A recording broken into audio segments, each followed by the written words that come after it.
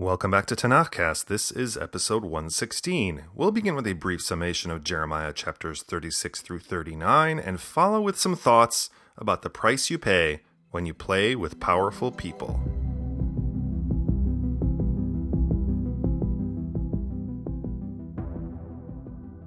That's it! It's go time! All right, take it easy. Yirmiyahu's prophecies will all come to pass, but not before a wicked game of broken telephone where Yirmiyahu receives the word of God and instructions to write it down and deliver it to the people at the temple on a public fast day, but then he asks Baruch ben Neriah to take it all down and do the reading himself because, quote, I am in hiding, I cannot go to the house of the Lord.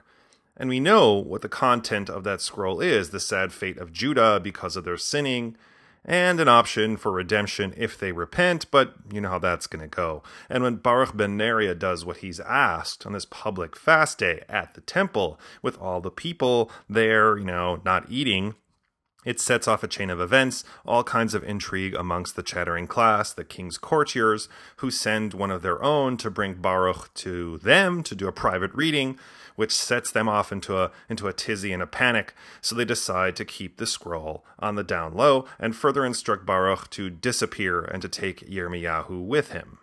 And they think that they've effectively shut down all word of the scroll and what happened, but the king has ears everywhere too, and he has the scroll brought to him and read aloud and shredded and piece by piece burned in the warming fire, because he's unfazed.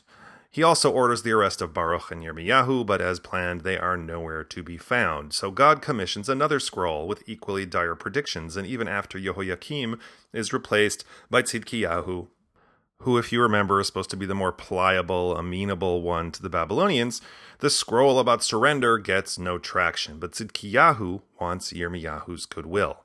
And when the Egyptians make a move against the Babylonians and the siege of Jerusalem seems to have been lifted, even then, Yirmiyahu has a downer of a message. It won't matter. The Babylonians will return and finish the job, and Jerusalem will burn. This message gets Yirmiyahu arrested and beaten and thrown into a pit. But even then, Tzidkiyahu is still querying the prophet while he's wallowing in the darkness. Yirmiyahu tells the king that he's been wrongly accused of treason and begs to be released from the pit. So the king has Yirmiyahu moved to the prison compound and fed for as long as there's food in the city. But the king's courtiers are not having this, and they orchestrate to have Yirmiyahu thrown back into the pit where the prophet sinks into the mud. But he's not there for long, as the king's eunuch, the trusted Eved Melech, the Cushite, bends the king's ear and gets Yirmiyahu released, back to the prison compound, where Tzidkiyahu entreats Yirmiyahu again. But again, Yirmiyahu tells the king to listen to God's words and surrender. The king warns Yirmiyahu to keep the content of their conversation to himself, because if word gets out that he's potentially convinced the king to surrender, the courtiers who have pushed for rebellion all along will surely kill him. But this little twist in the action comes to naught as the Babylonians pierce the walls. Tzidkiyahu escapes through a tunnel with his family and flees toward Jericho, but he's captured and they bring him before Nebuchadnezzar, who has all of Tzidkiyahu's children murdered before him. So that's the last thing he sees before the Babylonians take his eyes and then take him off to Babylon in chains. Oh, damn! As predicted, the Babylonians burn the city, they destroy the temple, they tear down the walls, and they take the people from the city into exile. They leave only the poorest behind and release Yirmiyahu from prison into the care of Gedaliah ben Achikam, who later will become the leader of the enfeebled survivor community. And of course, God tells Yirmiyahu that he's looking out for the eunuch Eved Melech, so I guess it's good for him at least.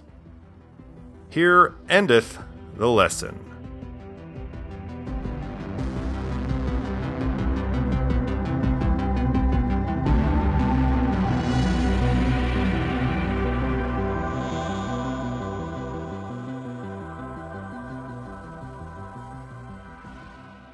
This episode's portion deals a lot with palace intrigue, all the goings-on and the sniping and backbiting between courtiers and advisors.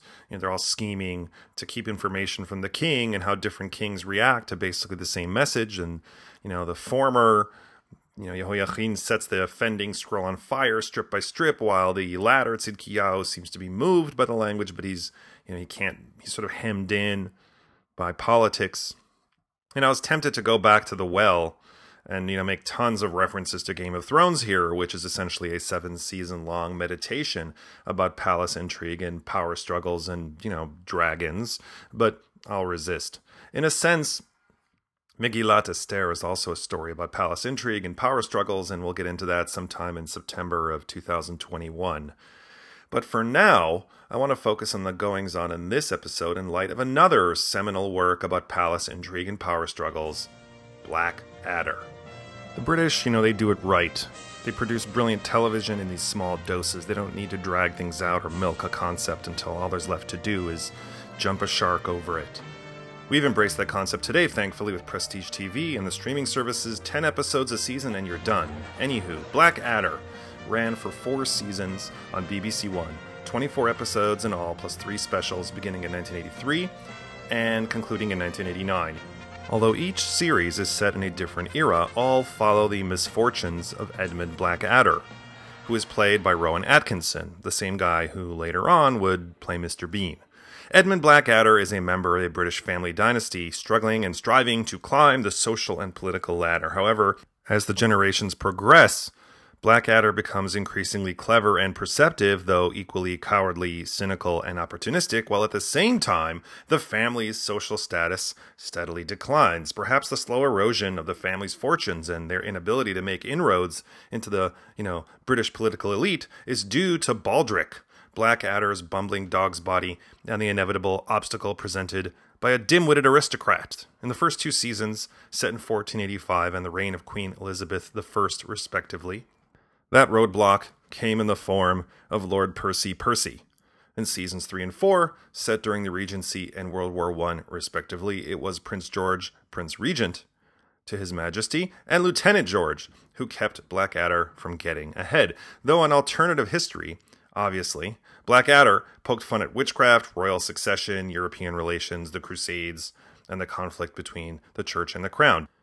During the reign of Queen Elizabeth I, there is a lot of currying favor and butt-kissing and obnoxious, obsequious behavior. But throughout, Blackadder's tongue lashed everyone in close proximity, so much so that in the list of top 20 put-downs from British television, the top 20 of all time, Blackadder grabbed a 5th of the spots for himself.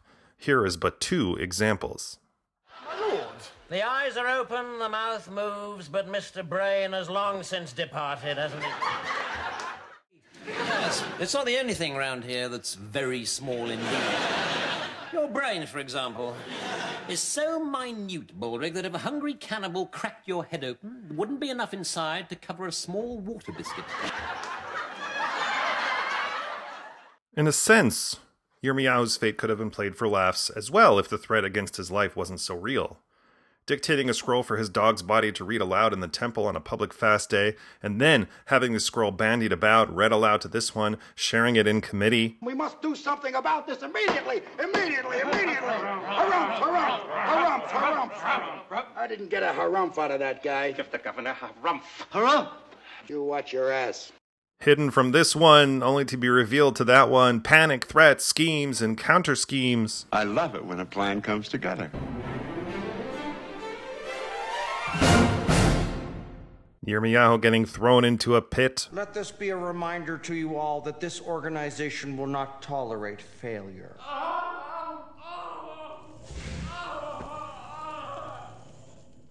Gentlemen, let's get down to business.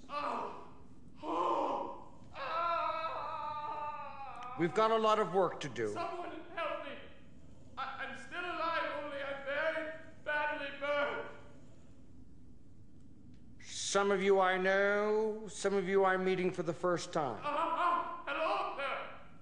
Anyone? Could someone call an ambulance? I'm in quite a lot of pain. Okay, you've all been gathered here to form my evil cabinet. Excuse me. Okay, it wasn't a pit of fire, but the second time it was very muddy. And he sank into the mud. And he probably couldn't sit down either because, get his clothes dirty. And I don't want to minimize the fear and terror. Yirmiyahu was definitely afraid for his life. Bring out your days, one. 9 for What? Nothing. Here's your ninepence. I'm not dead. Here. He says he's not dead. Yes, he is. I'm not. He isn't. Well, he will be soon. He's very ill. I'm getting better. No, you're not. You'll be stone dead in a moment. Oh, I can't take him like that. It's against regulations. I don't want to go on the cart. Oh, don't be such a baby. I can't take him. I feel fine. Well, do us a favour. I can't. Well, can you hang around a couple of minutes? He won't be long. No, I've got to go to Robinson's. They've lost 9 today. Well, when's your next run? Thursday. You think I'll go for a walk? You're not fooling anyone, you know. Look, isn't there something you can do? I feel happy. I feel happy. Oh, thanks very much. That's all. See you on Thursday. Right. But in the end, all the good guys got away clean. Yirmiyahu was freed from the pit. Eved Melech gets a nod from God, and all the bad guys, all those guys that yelled and beat and had tried to get Yirmiyahu arrested and put to death, the folks that threw him in the pit, they got theirs. And even the king got his in a pretty grotesque manner. Nevertheless, one doesn't have to be Cersei Lannister to figure out that it's never good to get involved in these kinds of intrigues in the first place. When you play the Game of Thrones, you win, or you die. Which is perhaps why every prophet who God calls upon to go and deliver the bad news to whomever, king or pharaoh or whatever, never wants to do it. And when they do it, because God kind of forces them to do it, they inevitably have a rough go of it. They get abused, mocked, smacked around, abused some more. And that's just in this episode. But cheer up, we're almost done with the book of Jeremiah. The worst is past. And pretty soon Yirmiyahu will find peace in a land of melons and leeks and onions and garlic. And I'm not referring to Olive Garden.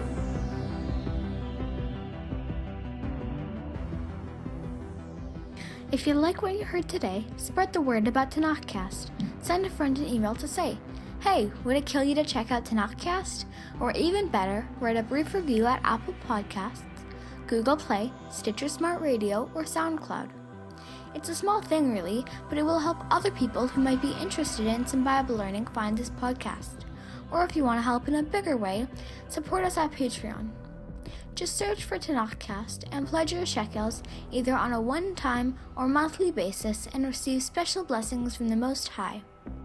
I thank you in advance for that, and encourage you to join us again in 2 weeks for Episode 117, when we continue the book of Jeremiah with chapters 40 through 43.